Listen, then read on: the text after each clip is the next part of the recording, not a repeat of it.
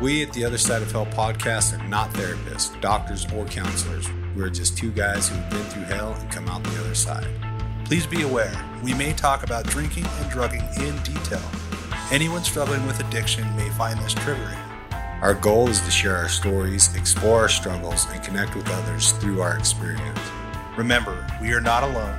There is hope, and together we can get better.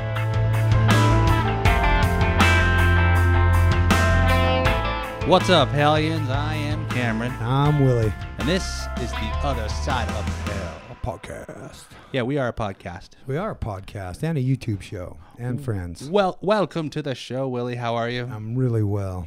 Yeah? Yeah. It's been a sec. Yeah, every week. Every other week. Every other week. Oh, man. You know, the thing is, like, you know, I've had some people reach out and they're like, oh, man, where's the show? I don't know what I'm going to do. And that made me feel pretty good, but it does seem like a jaunt in between shoots. It does. Yeah. Yeah. I mean, truth be told, like we're sort of playing catch up, which is one of the reasons why we went to that format. Yeah. So we haven't actually had a significant time away just yet. Right. But it does feel like there's a lot of time in between shows. Yeah. That's what I mean. When like we drop an usually episode. I'm on it every Friday. It's crazy. Yeah. And listen, if Thank you're you one for of those supporting people, us. we'll be back. Yeah. It's only temporary. And thank you for supporting us. We're glad that you're that big a fan. Yeah. And I've had a lot of people reach out and say that they're really excited to see, you know, what's happening. Yeah. New studio. What is happening? Stuff. Yeah. Well, with the new studio space, we've had some run-ins with the glass company, the storefront. You know, if you're in any type of building industry right now, you'll understand there's a massive, crazy supply shortage that has just pushed everything back. I don't know how much that's due to excuses and how much that's due to actual problems, but, you know, we keep getting pushed back on our storefront glass for the building, which keeps us from being able to do a final inspection, which keeps us from being able to move into our space and start to build. So, you know, one thing leads to another for right now. We'll just keep it in the old studio with the old trusty. Yeah, we do pretty well in here. Over here. And I think we do okay. Set up and stuff. So there's that. You know, any more announcements? No, I do have an announcement. We have a really awesome war story today. We do. From Crystal. Crystal was fun. Yeah, you got to talk to Crystal. You got her story, and she really laid it out there. Yeah, she got real vulnerable and was pretty honest about a lot of stuff. I'm excited to share it with you. I found Crystal through another live that she did with somebody that supports the show, a friend of ours. An Instagram live. Instagram live, yeah. You know, Haley from Recovering Baddie. Recovering Baddie, but she's a friend of ours. She did the show, and so I saw her and Crystal having a good time. I thought me and Crystal could have a good time, and you and Crystal could have a good time. So great story. We got a pretty good topic out of it. It was fun. Yeah, I think so too. You know, we hear it said all the time that we have a thinking problem. I thought I had a drinking problem. Yeah, well, you know, is it a drinking problem or is it a thinking problem? Right. And that's what I want to talk to today about. Like, I don't know if we've ever actually come out and talked about it in that sort of way. So, yeah. That's a great question. Yeah. Willie, maybe you can tell me what was your journey with this idea that what we actually have is a thinking problem? It was hard to graft onto a closed mind. You know, I so badly wanted the substance to be my problem, right? I wanted to be pretty solid in my thinking, and I didn't want to. I never wanted to be crazy or unstable, right? Like I wanted to just get the drink out of my life and be okay, or even more importantly, what I wanted was to learn how to drink successfully. I wanted to use and drink like a gentleman. Right. And fuck, God knows I tried. God knows that I tried. And when I look back at the amount of recovery and relapses that I had in my life, the 4 days sober here, starting to feel good, to take a drink there, to another stint in jail. You know, I'm not going to do it again this time, to like all of a sudden it seems like a good idea. When I start stacking it up now, obviously there was a problem with the way that I thought, but I didn't see it that way, and I needed some clarity and some room, you know, around people that have the same problem I do. But I didn't really connect with the thinking problem right off the bat. Yeah. It took me a while. Did you hear it said before you were able to accept it for yourself? Probably. I probably heard it a lot. Yeah.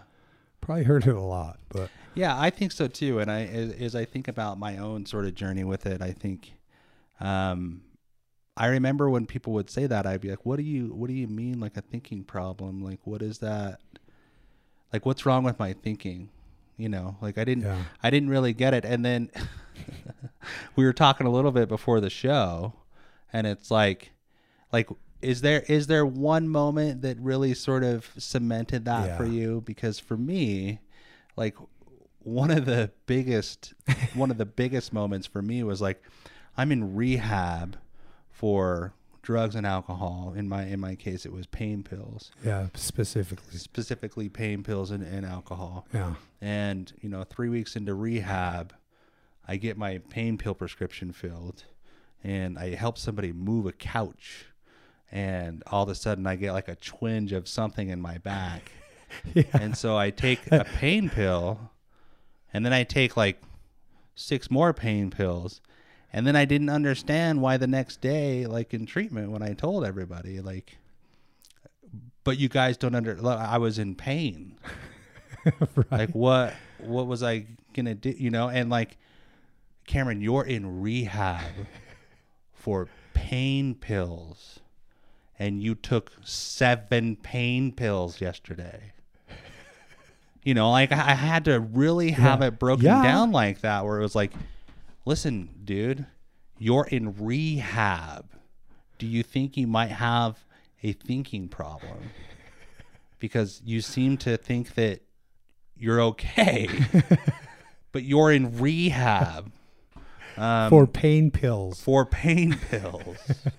And that really was a moment for me where it was like, oh God, like I got no idea, you know? Yeah. That definitely wasn't the end of my using journey. Yeah. But it was the first indication that I might not think about this the same way that others do. Right. For you, did you have a moment like that? Yeah, and it was kind of it was really I think it was probably the last time I used, which was December 17th, 2011. And well, that was my last high. And it was kind of that same thing, because what had happened was somebody came into town that I hadn't seen for a while. We connected on Facebook. Avery was still in jail at night. And I was living in a camper, and I was on probation. I wasn't supposed to be getting high. I wasn't supposed to be drinking. This friend came into town. We were talking about it, and she had a bunch of Xanax, right? And she went to the bathroom, and I stole a bunch of Xanax out of her purse, and then proceeded to act normally. And then she left later. I've never seen her since or talked to her, but I'm sure she noticed some pills were missing. I don't know. But for the next day or two, I just ate all these Xanax, and as if I was a free man. And I just went into this fucking comatose state for a few days. Mm-hmm. And I came out of it, and I'm like, what in the actual fuck am I doing? Yeah. I just did 5 months in jail. I'm fucking working with a sponsor.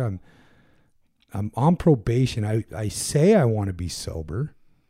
What in the actual fuck is wrong with me? I don't even want to use anymore. And it was kind of in that moment, I'm like, I don't fucking see the world right. I don't see myself right. There is something wrong with me beyond. The physical craving was gone. The desire to ruin my life was gone, and I still used anyway. Mm-hmm. And it was very clear that I just don't think correctly. and I need help. Mm-hmm. I need some outside help. Yeah, well, and it's good that you were able to at least come to that conclusion where it was like, not only do I not think correctly, but I also need help. I need intervention from an outside resource. Yeah. And Myself.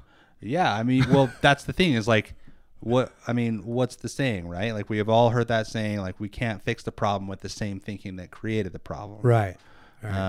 Which I think is a variation of an Einstein quote. And he was kind of a smart dude. They say. Yeah. So, and that's what I have found to be true. I was always constantly like trying to like think like, okay, yeah, I mean, yeah, I went a little bit overboard last night. I probably shouldn't have said that to that person. What I'll do today is I'll actually try not to get fucked up. I wasn't even trying yesterday. Yeah. Like today I'll actually try to limit myself. Yeah. And I feel like that was always my thing is like, well, yeah, I mean, yeah, I couldn't stay sober, but I wasn't even trying not to stay sober. You know, my intention last Friday was to go get fucked up. Right. Today, yeah, exactly. Today it was Friday. I'll actually take it seriously, and I won't do it. You know? All I have to do is get from my house to work, and I'll be fine. I won't even drink at lunch. I won't even want to drink at lunch. Yeah. Well, and it's funny, you know, I can laugh now because I have a lot of insanity behind me, and I can see the humor in it, the insane thinking, and how ridiculous it is. But when I'm in that, I'm dead fucking serious about getting from my house to my job without stopping for a beer, and getting from my job to the end of the day. Because it's fine if you can make it all day to the end of the day and have a beer, because then I've earned it. But if I have a beer at lunch, I've only half earned it, but then that's probably okay as long as I only have one beer, but I'm incapable of having only one beer. Yeah. But today I'm going to be capable of having one beer. And this is my thinking. Right. Shit, yeah. Right? Like I'm, and what I came to find out through all this stuff is like normal people don't think like that. That doesn't even cross their mind. People that are non-alcoholic or people that aren't trying to get sober don't seem to fucking consider these stopping points and these places where it's going to be okay, or how I'm going to change my patterns or my habits or behaviors in order to accommodate everybody else so that I'm not drunk all the time. Mm-hmm. Right? Mm-hmm. And it's all in my thinking. It's all in my thinking, and it gets deep, right? It gets deep in how I built that thinking pattern, where it came from when it started as young as, you know, a teenager, of trying to control my using and drinking, and where I finally started crossing lines that I didn't want to cross, but I did. Where did that come from, mm-hmm. right? Where did I finally make it okay to start doing hard drugs, even though at a deep level I didn't want to? And we start backing it all the way up through a process of work. I found that at a very young age, I learned to not trust my inner voice, right? I learned that I couldn't trust my conscience. I couldn't trust this thing because I had outside influences from neighborhood kids that made criminal activity look fun and accepted, right? Accepting, like if I could get into fights and I could win fights and I could steal stuff and I could hide things and I could sneak beers and all those things, there was a level of acceptance that came along with that in the neighborhood I grew up in. And I wanted acceptance and love. When I would do those things, I had this feeling inside of my gut that didn't feel right. Yeah. Okay. But when I take that and I put it with the questions that I asked as a child, like, is dad okay when he wasn't? You know, are my parents okay when they weren't, when they were going through financial hardships or in between jobs, or my brother or sisters were getting in trouble, you know? And I would ask, like, is dad okay? And my mom would be like, yeah, your dad's fine. Don't worry about it. It's fine. Because they didn't want to put want to put adult problems on a child. I could still feel the energy in the air. And I go, oh, okay, well, if my dad's fine, then it must be me, because I trust this person to be honest with me. So then I'm feeling the world fucked up. And it created this distrust inside of myself. And it wasn't like the people, like my teachers and everybody were like, let's fuck this kid up. It was all from, everybody had good intentions. Yeah, you know, and so you put all that together and you process through all that stuff through a few years of sobriety. We can go through and we can see, okay, yeah, that's why my thinking was fucked up. I didn't trust myself. And so when I went in to do hard drugs for the first time, and I had a moment of spiritual clarity where I thought I probably shouldn't do this, I pushed that away and I did it anyway. And then I was accepted and loved by the crowd that I was around, and that felt good. And so I wanted to keep feeling good, and the drugs themselves felt good. Mm-hmm. And I liked that. Mm-hmm. And so now I'm going to just do this every weekend. You know, I thought, fuck, how bad could this get? I'm not going to be like one of those fucking crazy addicts that just ruin their entire lives on this. I'm going to control it. Right. I'm going to be able to sell it and just party and maintain. And I believed all the fucking lies that came along with that. And I couldn't. Mm-hmm. Right. And then that lie changes to a different lie. And my thinking becomes completely obscure. And I end up in the place where I was, just fucking desperate, broken, and gone. You know, oblivion was the only choice. And where had I gone wrong in life? Right? I'm fucking in my 30s, living in a camper, fucking don't have nothing. And the question comes up like, well, do you think that maybe there's something wrong with the way you think and the way you see yourself and the world around you? And it's quite the process to figure that out. But once we do, we can start kind of paying attention to it. Well, yeah, and that's the thing too, is being able to pay attention to it is a way to disrupt the thinking and hopefully sort of enter into a new way of thinking. Yeah. As you were talking, I was thinking about the sort of the escalation that takes place. And the evolution of those negative thoughts. So it's like, or just maybe those thoughts about using, right? It's like, it went from like, okay, like, you know, like I'm okay to do this every once in a while. Like I can drink and party every once in a while, you know? And then it was like, well, this seems to be what everybody else is doing every weekend, so I'll do it too.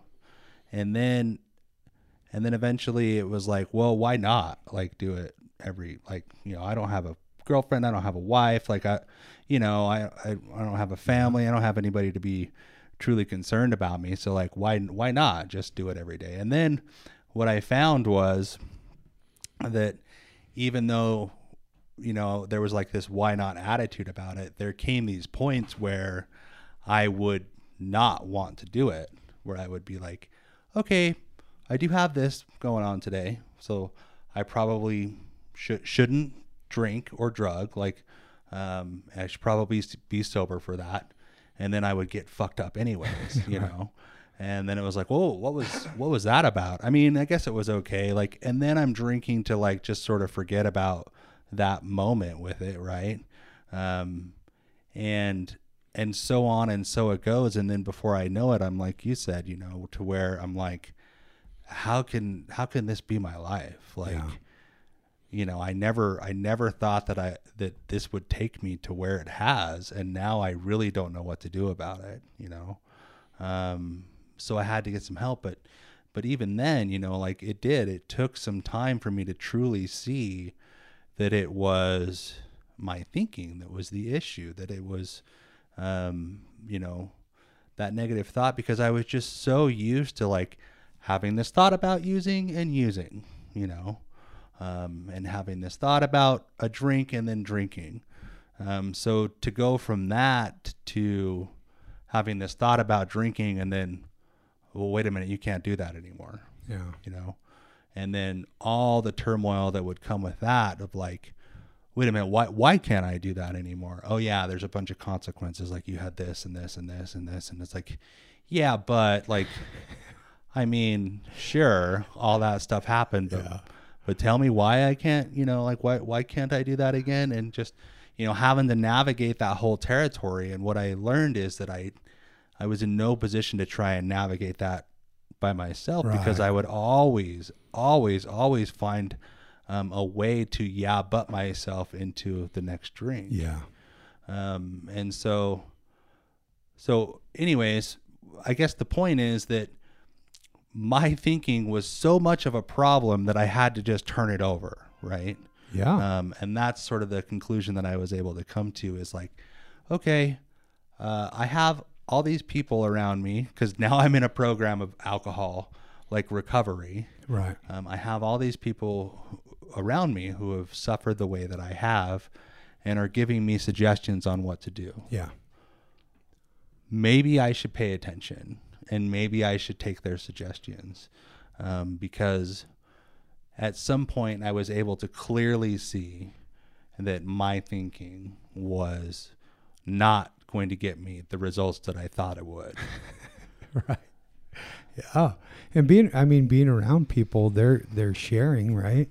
And we have these aha moments while they're sharing of things that we're going through that we hadn't really processed or thought about, right? So when we put ourselves in a place where, whether it's where people are sharing openly about their thinking problems that are, parallel with their drinking problems or using problems, whether it's on Instagram or in-person recovery place like aftercare, drug court, 12-step meeting, whatever that is, and we're listening to people talk, if we're there's these aha moments where we're like, fuck, I identify with that. Mm-hmm. And then it grabs our attention, and now all of a sudden, because it becomes personal for us, we're really focused in on what they're saying.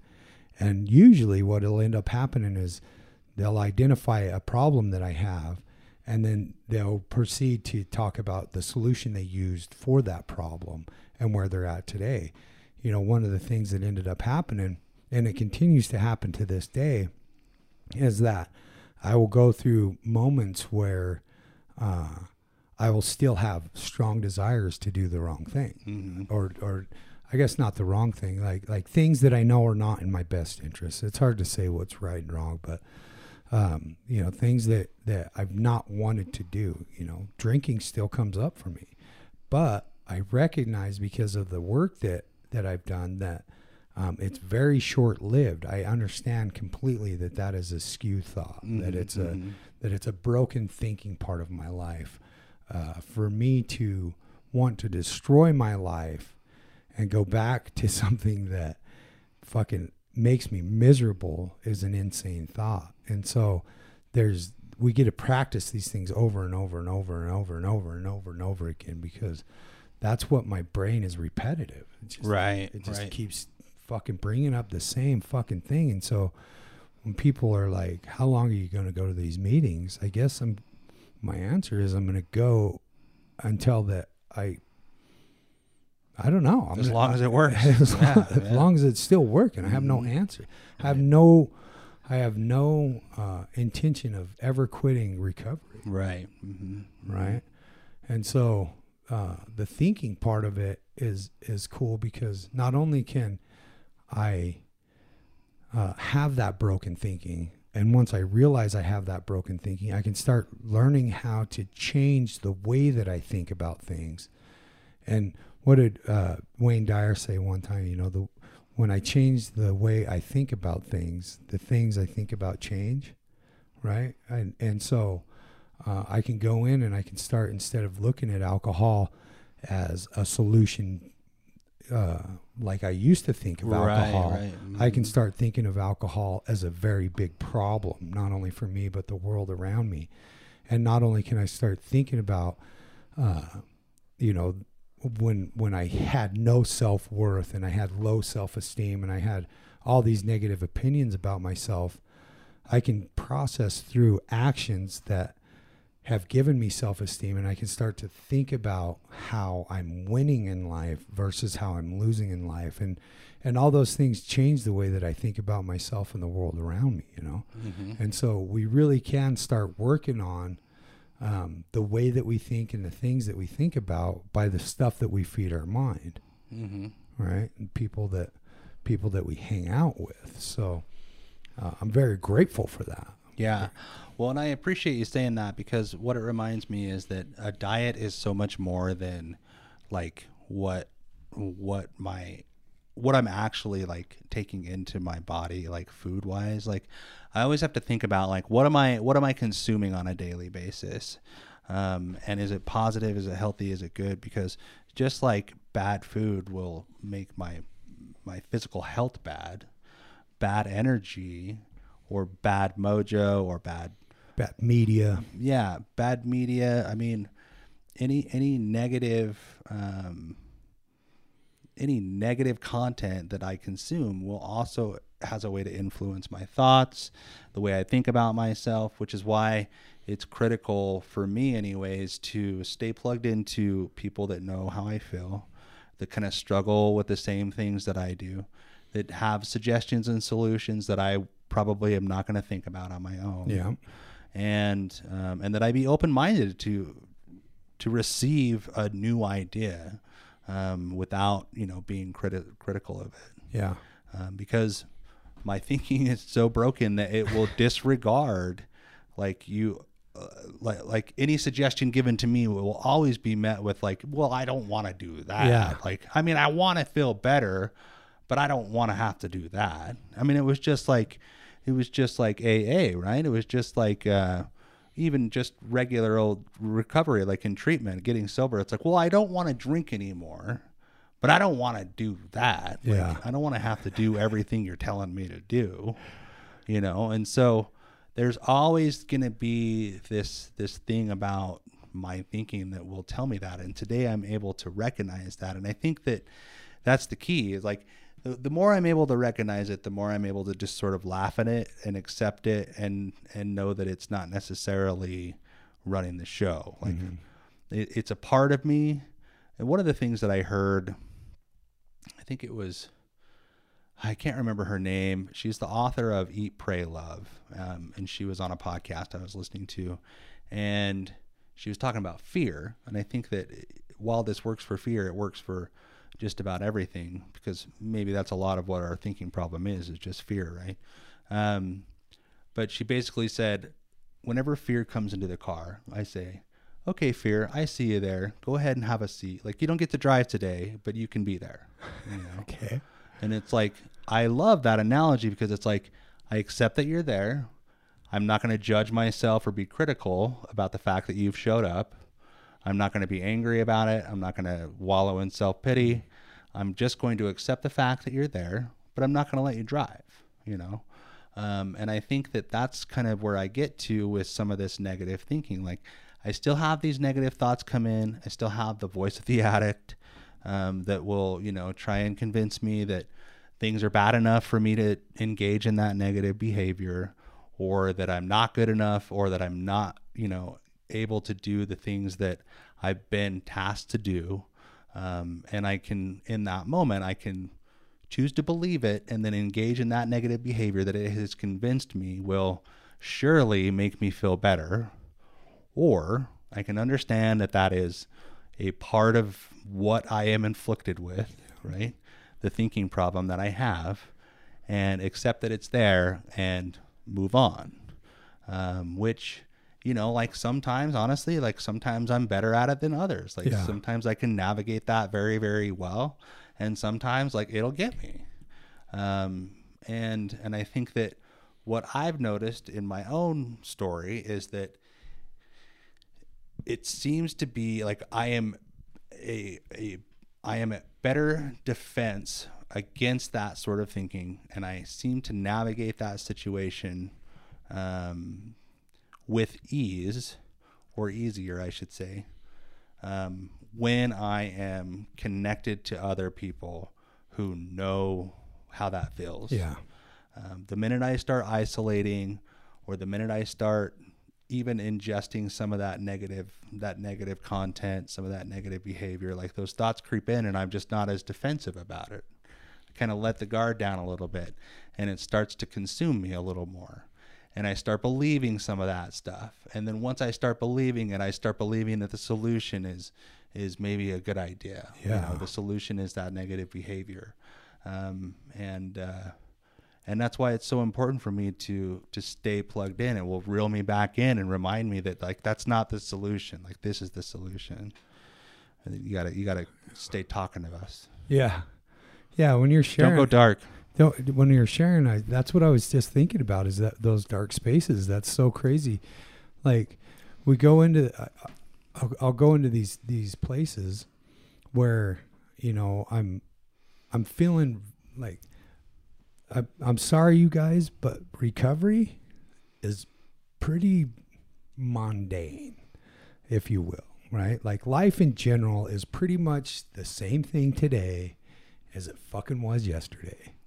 And it was that way using too, but, you know, you as a fucking as a responsible adult, we start our day the night before by going to bed. Mm-hmm. We get up. As soon as my eyes open, there's Mr. Resistance or the bitch or the critic fucking right on time every morning, either telling me to be afraid, telling me to fucking not do anything, or telling me I'm a piece of shit. And I'm like, okay, we get up, we do our routine, we go to work, we eat, we pray, we talk to addicts and alcoholics, we go to meetings, we go to bed. The next morning we wake up, there's the critic or the fucking Mr. Resistance or whatever, again and again mm-hmm. and again mm-hmm. and again. And what ends up happening for me is that I, somewhere in that place, I start to think I deserve something. Like, I need a break. Sure. Okay. I need a vacation. I need something just for me, because I've done the same fucking thing for the last 4 days in a row. And it starts as a very subtle thought. Something very innocent too. Something right? feels like it's missing. Yeah. I'm missing something. And I end up going into that place that you're talking about where I'm dark. I start disconnecting from people. I start isolating. I start keeping my thoughts to myself. I start becoming bitter and resentful. I start finding reasons to be angry. I start being judgmental. And then the idea that something from outside of me can fix whatever I'm feeling inside of me pops up. And it's an emotional and a thought, like, balancing act of the way that I feel and the way that I think. And it's so wild that I can convince myself that something that brings me so much misery is going to work this time. And this is in sobriety, mm-hmm. you know. Mm-hmm. It's important to remember that when I was using and drinking, every day was the same then too, right? It just really did bring me closer to death. And so starting and developing well-rounded and positive habits in sobriety is super important. Do your fucking gratitude list anyway, because at the end of 30 days, you're going to be grateful that you did that every day for 30 days. You know, mm-hmm. Go to the gym anyways. Most of the time, we're not going to feel like doing this stuff. Right. Like, there's that fucking resistance inside of us, like you were talking about. I don't want to do that. I want to take a fucking pill and be happy like I used to. Right. Like it used to fucking work. Right. Mm-hmm. Mm-hmm. And it left me empty and dying inside. And being on this side of the table with some program behind us, I found that it really is the work and the consistency in that work, the honest conversations and relationships, the vulnerability and the healing that has brought me a life worth living, that has brought me purpose and fulfillment in my life. Even if it is fucking moment to moment, it is still more fulfilling than taking a pill and fucking checking out for a little while. There seems to be common struggles within the recovery and humanity in general. Yeah, right? yeah. Just these fears, especially it seems like now with different pandemics, and none of us trust the news, or we all, like there's just so much different information coming at us from so many different angles. It's so important that we experiment with ourselves and our own spirituality and gain those insights from other people. Like, what worked for you? You're talking about a problem that I identify with. What worked for you? And then we can hear it from another person from a different perspective, you know, that they had the same experience with that negative thinking and they did something different and that worked for them. And we can try these things on our own, you know, a walk in the forest or a vacation in a city. Like different things work for different people, but it's important for us to find these things that work for us and continue to experiment, because if we go back to the thing that fucking kills us, we don't stand a chance. Right.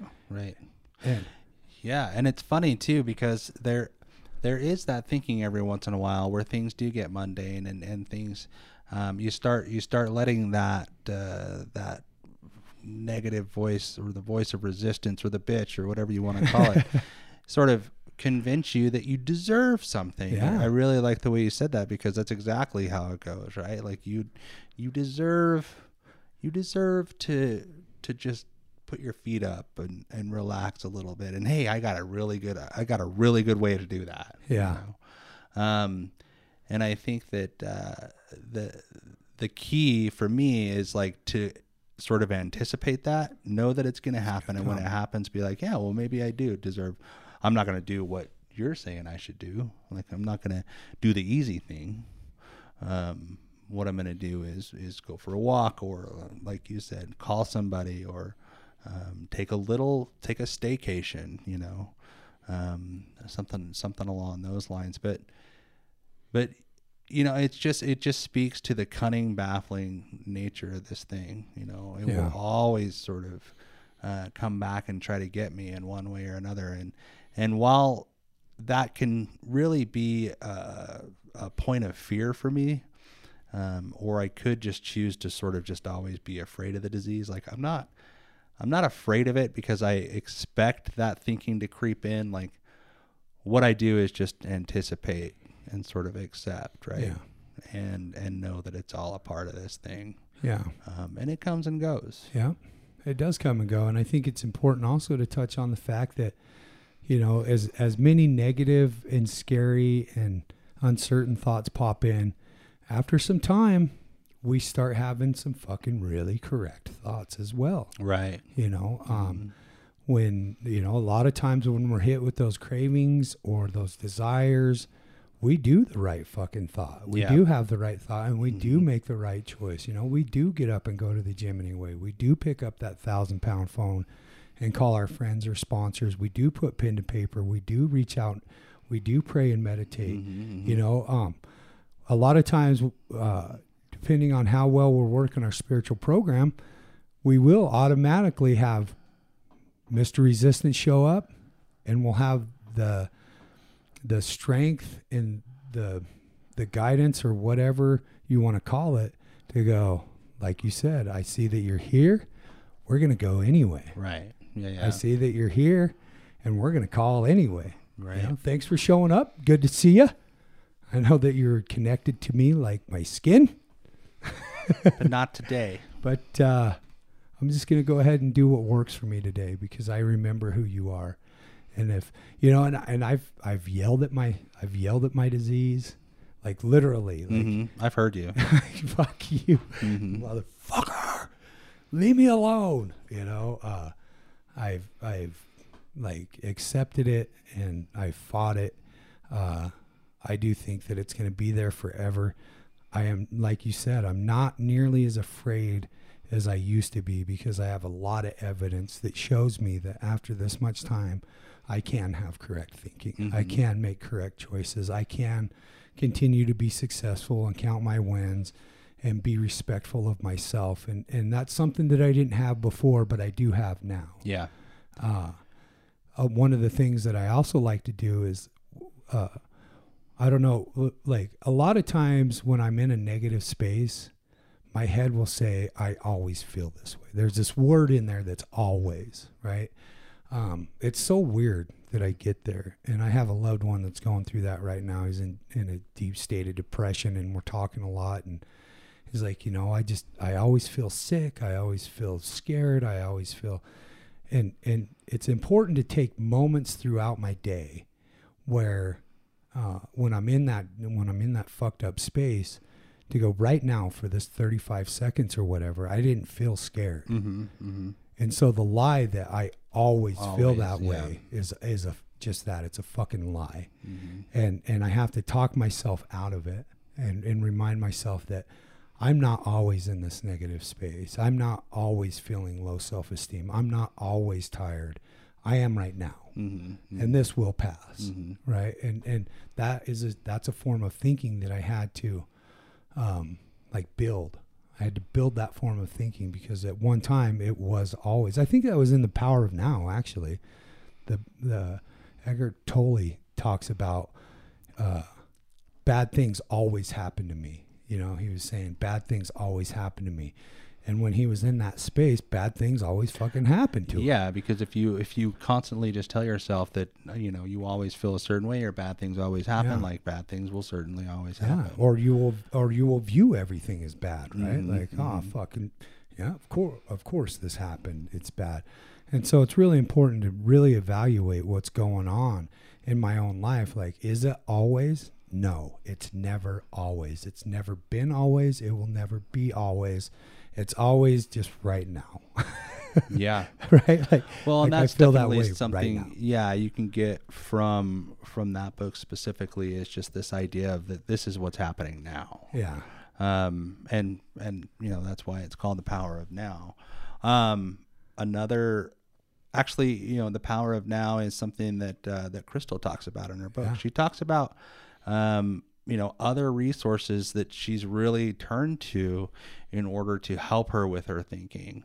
And I think that that's, you know, an important element to this, is that there is so much, like it comes back to the diet, right? Like, if I'm feeding my mind healthy things, then I'll get a healthy outcome. And so when I'm feeding my mind like books like The Power of Now or An Untethered Soul, or some of these others that we know about, like, I'm more apt to be able to navigate all that in a way that's not, you know, me burning my life to the ground, you know, and hopefully growing from those instances. And so,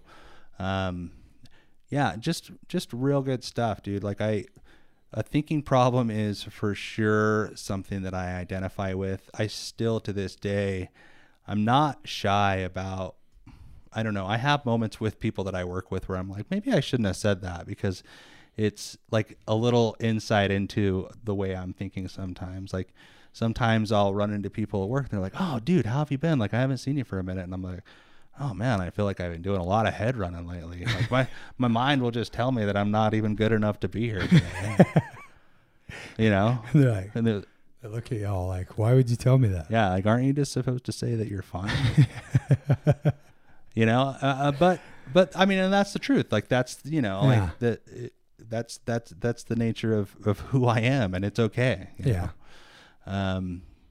But good stuff, man. I really want to get into Crystal's Warstory. Yeah, Crystal was great. She's got a pretty good one. And I think that everybody will get a lot out of it. So what do you think? I think you'll hear why we got this topic out of it, and it's been fun. Been a lot of fun. Yeah. So without further ado, this is Crystal's Warstory.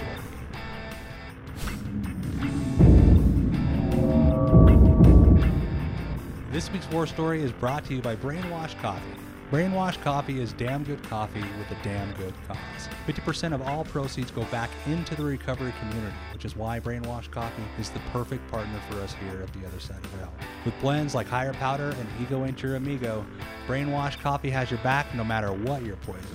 Right now, you can get $5 off your coffee order when you use promo code OTHERSIDE at brainwashcoffeeco.com.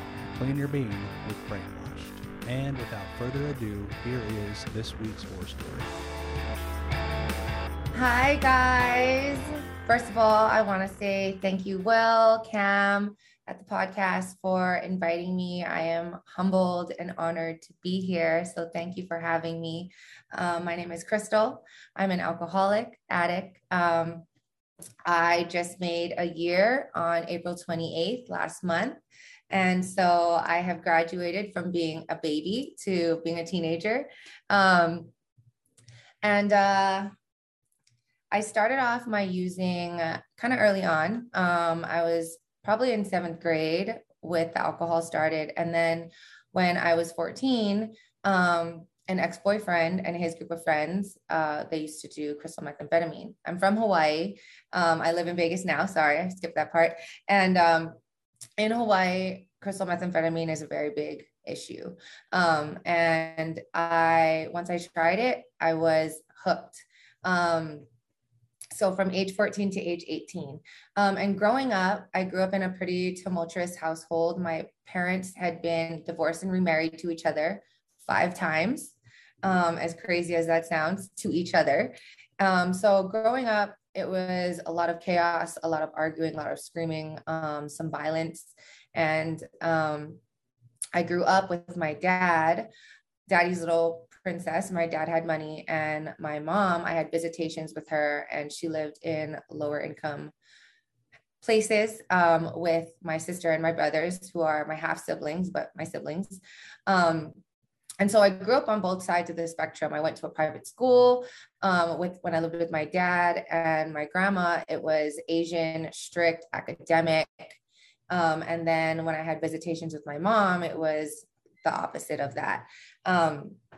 And so I kind of grew up not fitting in anywhere, but fitting in everywhere. So I fit in with multiple groups of people, but I always felt like I didn't belong because I didn't really know who I was, because I was growing up different ways. And my brothers were in and out of jail. They were and are alcoholics and addicts. I lost one brother early on to a drunk driver. And I lost another brother in my 20s to a drug overdose. He was in Hawaii. It was crystal methamphetamine and a bunch of other things. And even then, having those things, I still trudged down the road as an alcoholic and as an addict. When I turned 18, my dad was like, you are either going to get clean or I'm done with you. And at that time, I'd already been kicked out of my private school twice. I'd stolen thousands of dollars from him, been held at gunpoint, a bunch of crazy shit.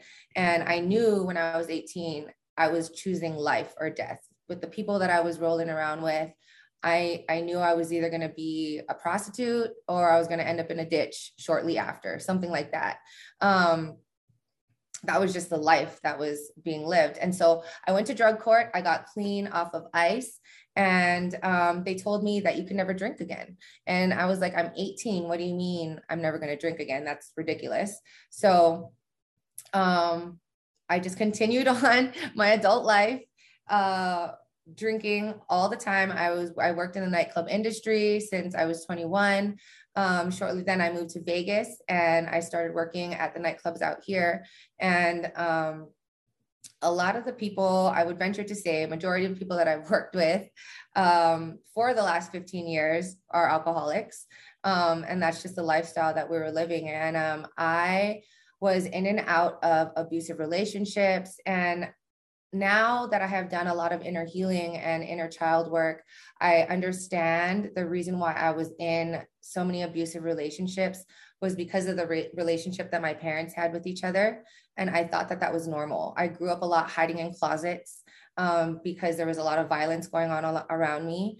And I was scared. And so I measured my worth by the relationship that I was in, about how my partner viewed me and treated me, which was usually very poorly. So my views on myself was that I was worthless, that I was deserving of abuse, mental and physical.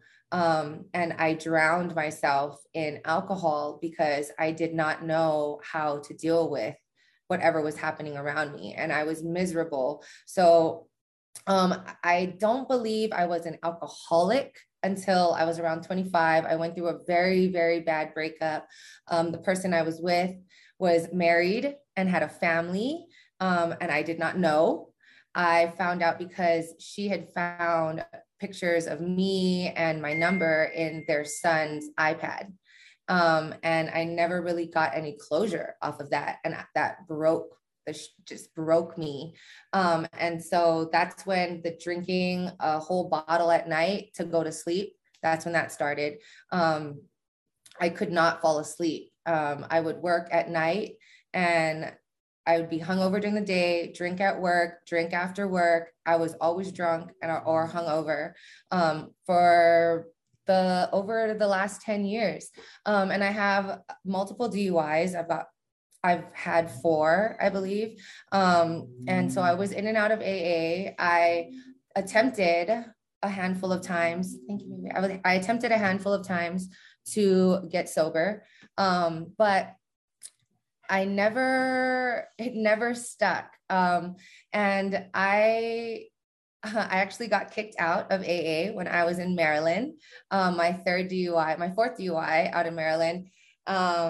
I attempted the program, but I did not have the faith, and I was not able to wrap my brain around a higher power. I was raised Mormon, so my relationship with religion was very skewed. So I believed myself to be an atheist. And that perspective is, crystal bad, God good. And that was a standard that I could never live up to. So that was just a no for me. And I was a non-believer. So this time around, when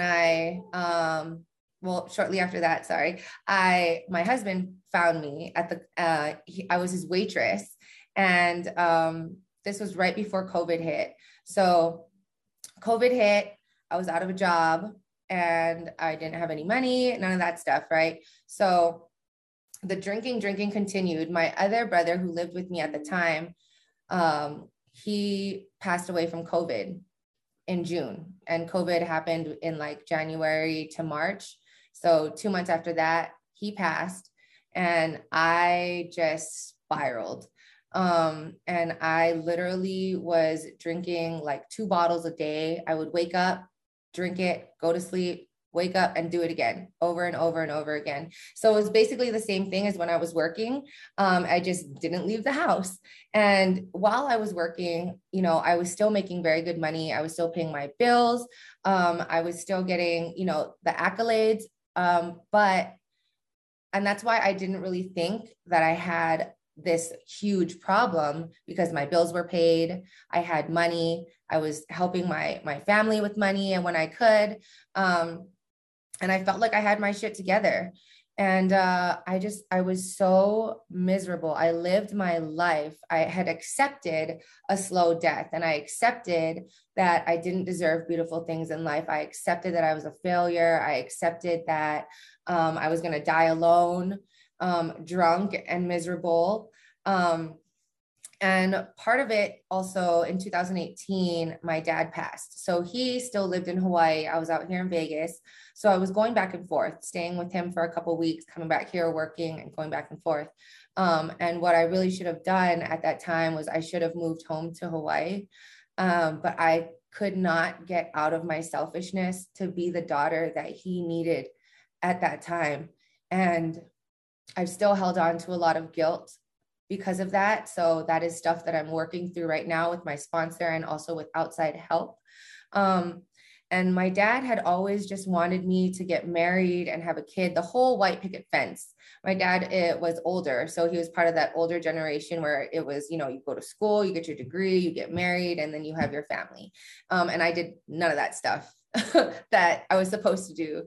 And I also have endometriosis, which is a disease that females have like in their reproductive organs. And so I've had a couple surgeries for that. And I had to have my fallopian tubes removed. And I was going to the emergency room once a month because the pain gets so bad, but I was drinking so much and I knew that it was triggering the pain, but I kept drinking anyway. And it got to the point where, the doctors at the emergency room wouldn't give me any pain medication because they thought that I was just a crackhead trying to get pain meds, coming off the street, which is, that happens a lot out here in Vegas.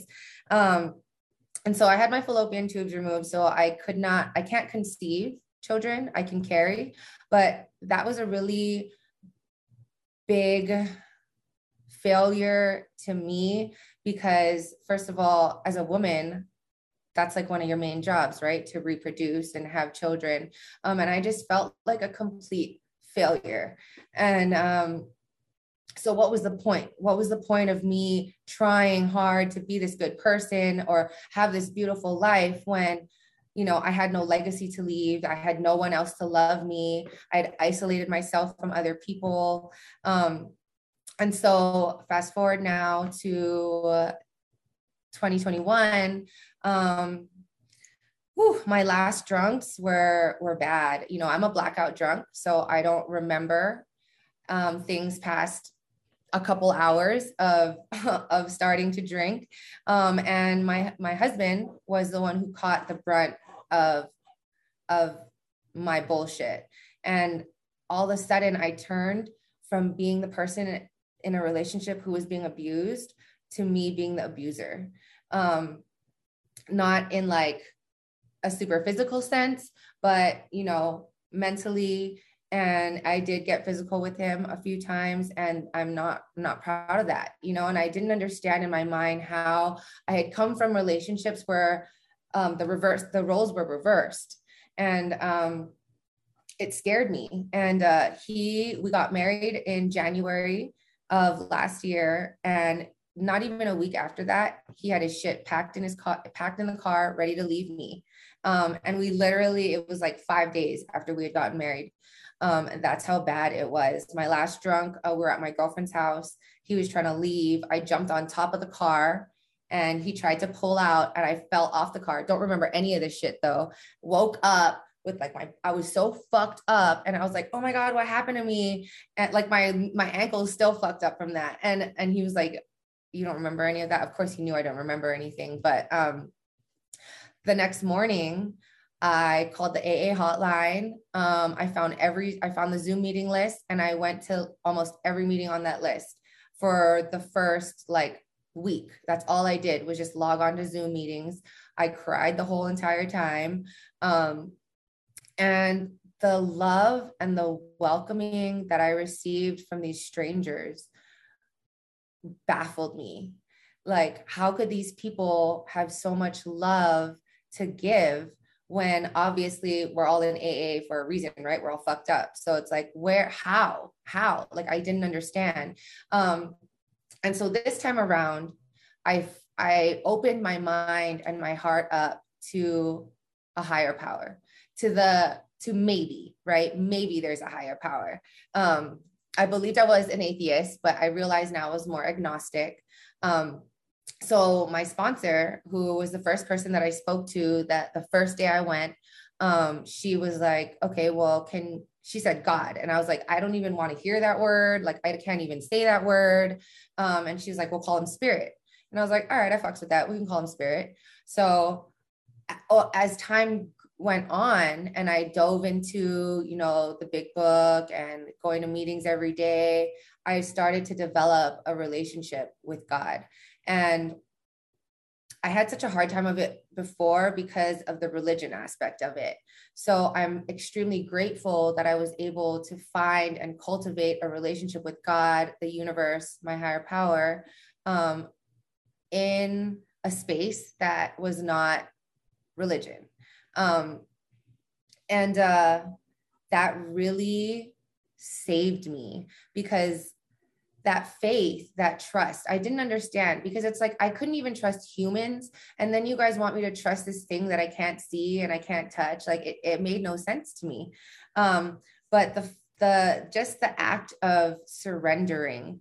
And to me, I used to think that surrendering was like giving up, right? But it's not. It's surrendering is the releasing of the things that we hold on to. And what I came to find is after giving up the alcohol, I was still left with myself. And I have a drinking problem, but I have a thinking problem. And my thought process about myself, the way I talked to myself, like I had none of the self-worth, self-confidence, self-worth, self-love, self-care, none of that shit. I was an empty shell of a person that was just reaching out for anything that I could possibly grab to fill up this void that I had inside of me. And I didn't understand it. I didn't know what it was. I just knew that I was unhappy and I was miserable and I hated myself. And so finding my relationship with God opened up this whole new world to me, of trust, of surrender.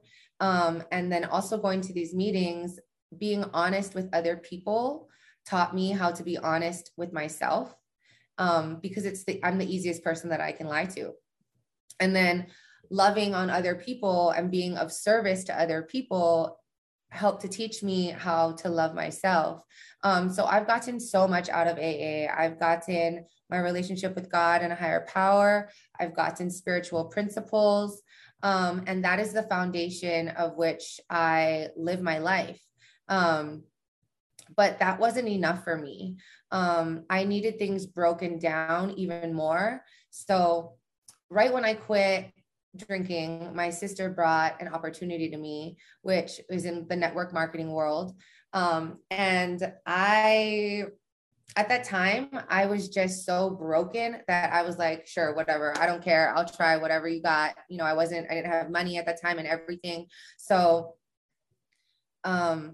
I dove into that, and network marketing has now opened my mind up to a whole nother level of who I can be and my capabilities and the belief in myself. And to me, network marketing and recovery are one and the same. You know, I get my spiritual principles and my spiritual foundation from AA, and then all of the other things, mindset, personal development, that I all get from my business and the mentorships within my organization. And I would not be where I'm at in my life or in my recovery had it not been for network marketing, because it pushes me every day. It challenges me every day. When you're your own boss and you don't have anyone to answer to, like, I'm the best student. Like, I will take my notes, I'll do what I'm told, like all of that shit. Right. But then it's like, okay, well, you're your own boss. And now I'm like, oh shit, what do I do now? You know, and it's just like recovery to me. Like, you have to show up, you get to show up for yourself, and you get to do the work. If you want the results, you have to do the work. And it's not this big, huge thing, right? We break it down into small steps, like atomic habits. You know, we do little micro shifts and we get 1% better today than we were yesterday. And that is my goal. And that's how I live my life. And I used to live in a fear mindset. Everything was scarcity. And what's kind of interesting that I'm kind of learning right now or seeing is with AA, it's very focused on kind of the negative things, right? So it focuses on, you know, our character defects. And I love the steps though, like step 10, I take an inventory, I keep my side of the street clean. I try not to blame others, and I try to look within myself. But as I've been doing more healing and inner healing and the personal development, I can see how AA kind of focuses me on the things that I'm lacking, on the things that I do wrong. And for me to continue on a positive trajectory, I had to switch that. So it's going from a scarcity mindset to an abundance mindset, and understanding that this person that I want to become is not this unattainable, far off person. It's literally who I am right now. I just have to step into that. And I feel like where I'm at in my life right now, my mind is catching up to that. I actually just did an inner healing session with my coach where we did a visualization. And in that exercise, she told me to visualize myself. And I visualized myself as 7-year-old me. And at the end of it, she thought it was very interesting because people typically envision themselves as who they are now. But I envisioned myself as that 7-year-old girl hiding in the closet because she was scared. And I just felt abandoned and alone. And that was like a light bulb to me that I had cut myself off from that innocent Crystal. And I saw her as like all the good things that I am, that I could be. And I just viewed myself as Crystal bad, everything else good. And so what I'm working on now through personal development outside of AA is to really cultivate that and to cultivate the belief in myself and the confidence in myself. And confidence is something that I struggle with, you know, like I was nervous to do this, and that fear that I have inside of me, anytime I'm fearful of something, I do it, because that's where we grow and that's where we learn, is when we're uncomfortable. And once we push those boundaries a little more and a little more, then your world becomes bigger, because as an addict alcoholic, we get trapped in our minds, we trapped in our thinking, trapped in the negative stories that we tell ourselves that are literally not true. If you read other books that, I mean, outside of AA, The Power of Now, The Untethered Soul, podcast, Ed Milet, Mel Robbins, Andy Frisella, there are so many things out there to help with recovery that have nothing to do with being an alcoholic, because it's all about mindset. It's all about thinking. It's all about your heart space, and opening yourself up to what is possible, and to choose love over fear. You know, there's two ways that we can operate in life. We can either operate out of fear or we can operate out of love. And so today I just choose to operate out of love in as much as possible. And when I get to a point where I'm struggling, I give it to God. I give it to my higher power. And I turn and I ask how I can be helpful to the next person, to be of service. And those are things that I always take with me. I get from AA and from personal development, is to lose yourself in the service of others. And my business gave me the courage to be vulnerable about my recovery story and what I've gone through. And the objective is to reach someone in some way, shape, or form, regardless how big or small. But the goal is to be a light for yourself and then to be a light for others. And that's how we change the world. You know, we change the world one little thing at a time. And it's beautiful. Life is beautiful. Life is a fucking mess sometimes. And I'm a batshit crazy and I'm trying to keep my shit together. But when it comes down to it, like in my heart and in my mind, I know that as long as I do what I believe is the next right thing, and to step into the call, who God has called me to be, my passion, my purpose, to be of service to others, that I can't go wrong with that. And as long as I choose love and I put myself out there and I face my fears, I will continue to grow. And now my world went from being this small to I can do anything. There is no ceiling. The ceiling is me.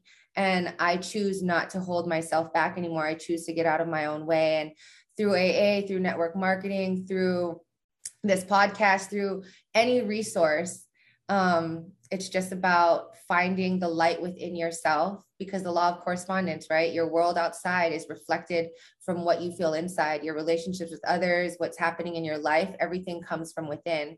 So I'm just grateful that I'm in this space right now. Every day is an opportunity to learn and be better and to grow.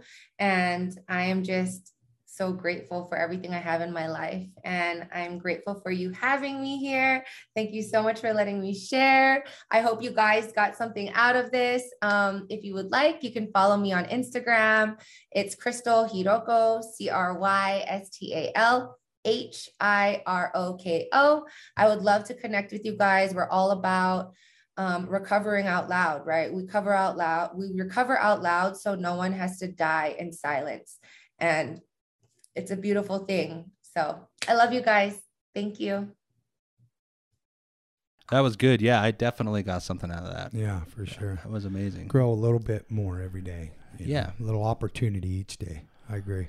Yeah, I agree too. And there was a lot in her story that I liked. She grew up Mormon. Yeah, you grew up Mormon. I grew up Mormon. Yeah. Yeah, that's interesting. I didn't quite have the same journey with it as she did, but I mean, it's amazing to hear how that changed her relationship with God and where she's gotten to with it now. A little acceptance with it now. We had a really good conversation after we recorded, so thank you for that. It was really fun to talk about our beliefs and where they come from and stuff like that. It's a good time, and thank you for sharing your story, the vulnerability, being able to share so openly about some of the issues that you have physically, health wise, and able to bear children is huge for women. I know it's not something I always feel like I can talk about as a man, but because it's something I don't know anything about. But being a parent is huge for me, and so you opening up about that, I know that there's some other women that are looking for a message to understand that it is okay to talk about and to heal from and that kind of stuff. So thank you for sharing that, and just so openly about your drug use. There's so much in there that I could relate with too. Starting so young, starting with the old school crank, the whole thing there, becoming a daily user at such a young age. It's crazy. We talked a little bit about that afterwards too. At 14, 15 years old, we're looking at 14, 15-year-olds now and like, who the fuck was giving us drugs? Yeah, that's crazy. I really, I thank you, Crystal, for sharing. I really appreciate you opening up about some of the abuse that happened in some of these relationships, because I do find it interesting and not necessarily surprising, just given the nature of the illness and, again, our thinking problem. But to hear your journey from going from the abused to the abuser is really kind of it's different from what we might hear, and I think that our last drunk is always whatever it is, and to hear her talk about hers in such a way where it was like, what is happening? I think that we all sort of have that moment of clarity where it's like, what, like you said with your Xanax, like, what the fuck am I doing? Like, it's not what I want to be. How is this even a thing? And I had that moment too, and I think for sure that there's going to be a lot of people that got a lot out of it. Yeah, for sure. This journey of being able to share our stories with each other is so huge. To find out and really dial in that identity part, that I'm so fortunate to be on the Other Side of Hell podcast, because the stories that you guys share, that Crystal shared, is really what brings this show what it is. I don't feel like you and I mean, you might, but I don't feel like I have that much knowledge to be able to continue doing this show without the identity and the experience that the people that share their stories so openly on here, that they give me the ability to do this. Remind me to continue to grow and to get to see how they grow. One of the things that she brought up was network marketing, and I was really interested in that because, to be honest, I don't hear a whole lot of like positive things about network marketing. It's kind of like most of the things I hear about it are like, oh, it's a pyramid scheme, or it's quick money that doesn't work or whatever. But the perspective that Crystal put on it is really helping her, and to hear her get so excited about what it's doing for her spiritually, emotionally, and her thinking, it brought about all of her personal development that she's talking about. And you guys heard it in her voice. She gets really excited about her own growth through this, and being able to help people grow financially, spiritually, and emotionally through her company. That she didn't say what it was, but you can hit her up on Instagram. She left that if you want to find out more. All the different ways that people are staying and getting sober and growing is just so amazing, and it's just more resources and insurance for myself, and I'm very grateful for that. Well, and I think it's interesting too to remember that that like where this comes from isn't as important as what it's doing for us. The fact that she has been able to grow the way that she has from whatever she's doing, like that's what's important. And some of this stuff that she is looking at as a result of the marketing thing is stuff that we would all benefit from looking at. Like we'll get it from different books or things that we might read that will encourage us to do some of these things.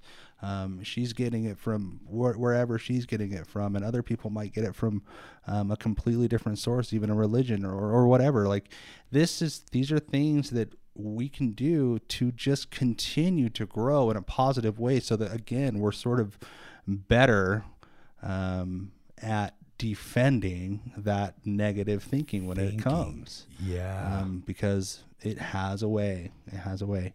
But yeah, I'm just so glad to be here and so grateful that she was able to come on and talk to us and kind of offer a different perspective. Yeah. So good shit. Way cool. Way good. Good episode, man. You think? Yeah, I do. I do. It's good to be here, and yeah. Should we not? Let's get out of here. Should we not be here now? Let's wrap it. Okay. Well, you will see us again in a couple of weeks. We'll let you know what's going on with us. We want you guys to know how much we appreciate you for supporting the show.